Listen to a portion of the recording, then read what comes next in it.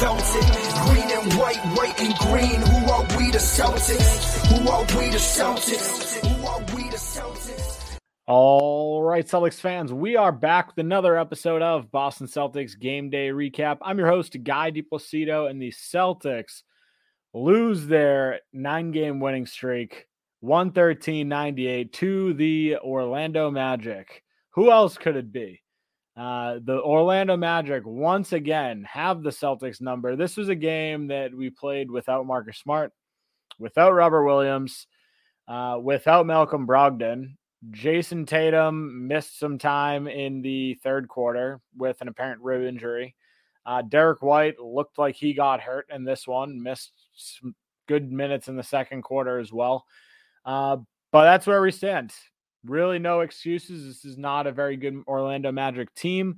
However, they seem to have the Celtics figured out.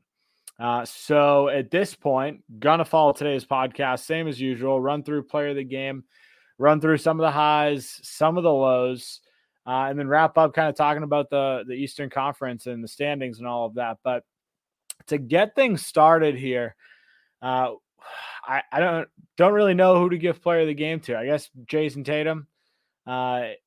Could be Sam Hauser, I guess. I thought he played pretty well, but honestly, this wasn't a game where too many people were very efficient, were very good. Jason Tatum was fine in this, 26 points, 6 rebounds, 7 assists. Overall, looking at the numbers, solid game. Overall, when he got hurt, you could very clearly see a drop-off, and it did change when he came back into the game, but it wasn't enough. It wasn't enough because honestly, as soon as he got into the game, it helped for the first 2 minutes, and then the Magic went on a huge run. And the Celtics offense completely disappeared. So I don't know. Jason Tatum, fine night. Jaylen Brown, fine night. Struggled with the turnovers again in this one. But overall, you look at the stats, similar to Jason Tatum. They're great. 26 points, 5 rebounds, 3 assists to steal. Again, it's just the 5 turnovers that were really a killer for JB. Overall, he shot the ball well, too. 5-11 from 3, one of his better 3-point shooting nights. Again, not enough. But as far as some of the bench guys go, we had some guys, kind of step up, play decent minutes in this one. I talked about Derek White, obviously not a bench guy, but once we have our normal starting lineup, he will be. 11 points, 4 rebounds, 4 assists to steal. Did have 2 blocks in this one. Honestly, this was one of the better performances, I would say, as far as the team goes. Derek White defensively continues to be an absolute savage. Eddie House talked about it on the broadcast for those that are in New England and heard the local stream. He's one of the best shot blocking guards I've ever seen. And this is coming from Eddie House. I'm not disagreeing. I'm saying the exact same thing. He had 2 more in this one today, and they were just absolutely beautiful blocks. Like at the rim. One of them was on Mo Wagner, who, again, former Celtic, loved doing that against him. And then he had a huge block on Cole Anthony in transition late in the game where it really mattered. The Celtics were trying to battle back, and it was a huge stop at the time. And then immediately after that, he kicks out to Jason Tatum for a 3. So it's a 5-point swing all in Derek White, basically, finding Jason Tatum wide open. Sucked Tatum's defender in because he drove into the lane. So there was a lot of points in today's game where Derek White looked really good. But he also missed some time. Like he played 9 minutes going into halftime because of it looked like a neck injury. He went up and I don't know, it didn't really look like he got hit in the neck, but he fell hard and kind of just stayed there. Like didn't really get back on defense, which is not like Derek White whatsoever. And they took him out. And at the end of the half, he had 9 minutes played, which is not exactly what you want when you're missing Marcus Smart and Malcolm Brogdon. So we relied pretty heavily on Peyton Pritchard. We saw some early Sam Hauser minutes in this one as well. Both of them played fine. Sam Hauser, actually, this was the best Sam Hauser game that we have seen in, 2 months. So solid minutes for him, 13 points, 2 rebounds and assists, a block, pretty good block actually as well. But the shooting was the difference, right? We've talked about his impact and not being the best defender on the team by far. But his impact is from beyond the arc. And tonight he actually contributed where we haven't really seen that much recently. He was 5-9 from the field, 3 of 6 from 3. So finally, the threes start to fall for Sam Hauser. And it allowed him to stay out on the court a little bit longer than you would normally see. Again, obviously it's a shortened roster. You need these minutes from Sam Hauser in order to fully function as a team. But overall, it was fine. Like again, I'm saying fine because that's really all it is. This isn't a game where the Celtics really went out and played extraordinarily well. But they had guys that played fine. Peyton Pritchard's another one. He played 31 minutes in this, 5 points, 4 rebounds, 1 of 4 from 3. Really wasn't a very good night. He got guys involved. The energy was there. Defensively, he was fine. That should be the title of this podcast. Celtics played fine. Lost to the Magic, who didn't play fine. The Magic were doing absolutely everything, but we'll talk about that in a little bit. Honestly, the one thing that is super surprising in this loss is the fact that the one thing that we did really well, not fine, is 3-point shooting. We shot 39% on 46 attempts. So a lot of 3-point attempts, and we shot really well. So it's super surprising to look up at the box score and see the Celtics scoring 98 points because the 3-point shot was falling. Like when we're shooting close to 40%, that should be an easy win most nights. Wasn't tonight. And it's weird because we only took 83 shots. We'll talk about why in a little bit, but overall, it's just kind of it's an ugly game. It's not the style of basketball the Celtics have been playing the last 9 games, but sort of to be expected. Every good run, great run, usually ends in a disaster game. And that's pretty much what we saw today. But honestly, it was kind of a culmination of everything. But I want to talk about it. Let's dive into some of the negatives. Before we dive into that, we've got a quick word from our sponsors. This podcast is brought to you by Hopewell Hemp Farms. Hopewell Hemp Farms is your only source for the highest quality American-grown hemp products. If you're like me and love to be active, whether that's playing in an adult softball or basketball league, or your level of activity is limited to yard work, one thing is for certain. As you get older, joints start to hurt. Well, I turn to Hopewell Hemp Farms Body Butter to relax those joints and their amazing tinctures to help me fall asleep. Check them out at hopewellhempfarms.com today and stock your nightstand the only way I know how. Looking for an agent to help you buy or sell real estate? George Dimas at PD Properties is the agent for you. Sell now for a flat 3% commission on the sales price. PD Properties utilizes the most current marketing techniques and strive to put more money in your pocket. If you're looking to buy, call now and George will be with you every step of the way until you find a property you're able to call home. Serving the North Shore and beyond, call George Dimas with PD Properties today at 781-913-2290. That's 781-913-2290. The NFL playoff picture is locked in, and my go-to place for wild card round action is DraftKings Sportsbook, an official sports betting partner of the NFL. To kick off the road to Super Bowl 57, new customers can bet just $5 and get $200 in free bets instantly. Plus, all new and existing customers can get a no-sweat bet each day of the wild card round. This weekend, just place any NFL bet of your choice, and if it loses, you'll get a free bet back up to $10. Action so good, why bet NFL playoffs anywhere else? Guys, it could not get easier. Download the DraftKings Sportsbook app and use code TBPN, and new customers can bet $5 on the NFL and get $200 in free bets instantly. Only at DraftKings Sportsbook with code TBPN. Minimum age and eligibility restrictions apply. See show notes for details. All right, so want to talk through some of the negatives. Got a lot of people talking about the referees in this one. It's not a factor. This is not the reason that the Celtics lost. There was a massive discrepancy in personal fouls, but honestly, it was very much super lazy defense.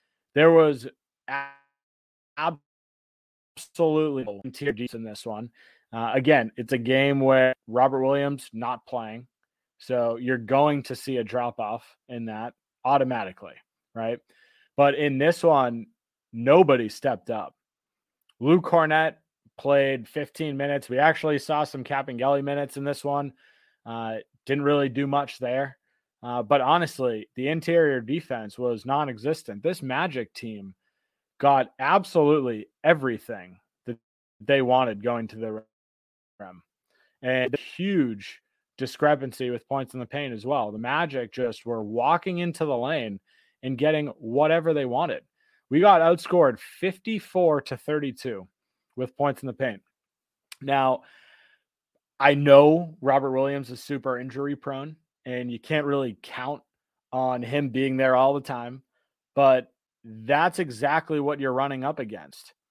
This was a game where you're down 3 starters, and then Jason Tatum and Derek White both got hurt in this game and missed time. They still played a good amount of minutes, but they did not play to their fullest capability in this one. And you can't use injuries as an excuse all of the time. Not going to say that, but honestly, this Orlando Magic team, regardless of it, even last time we played them, they played us really well 2 straight games. Eddie House went on live TV and talked about the Magic not being a good team, not being playoff contenders, having a bunch of good guys that do not mesh well. And the Magic have done everything they can to shut him up. And I'm not going to say it's not funny, because it kind of is. Like, this Magic team shows up and plays against the Celtics really well. We've got 13 losses on the season. 3 of them are to the Orlando Magic. It's ridiculous, frankly. But that's where we stand. This is a game that was really ran by the Magic. Despite the Celtics ineptitude of playing at a high level, they turned the ball over 1 million times. They were not super aggressive getting to the rim. They still had a chance in this one. We fell down by 14 points, 15 points. We battled back. We got to within 2. We were in this game. It's several times. There were a couple of points where the Celtics went on a massive run, and we even had the lead at one point during this game, a couple points during this game. So this is very much a game that just slipped out of the Celtics' hands, and it all boils down to the fact that they just could not control the ball, and they couldn't defend.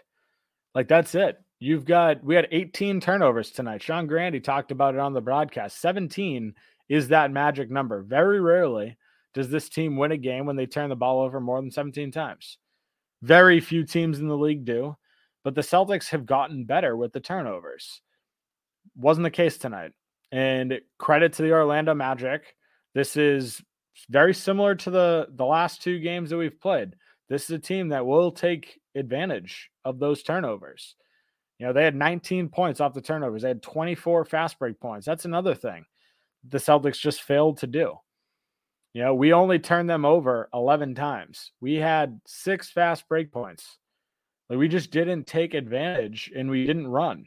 And you can credit that to no Marcus Smart, because he's usually the guy that does that for the Celtics.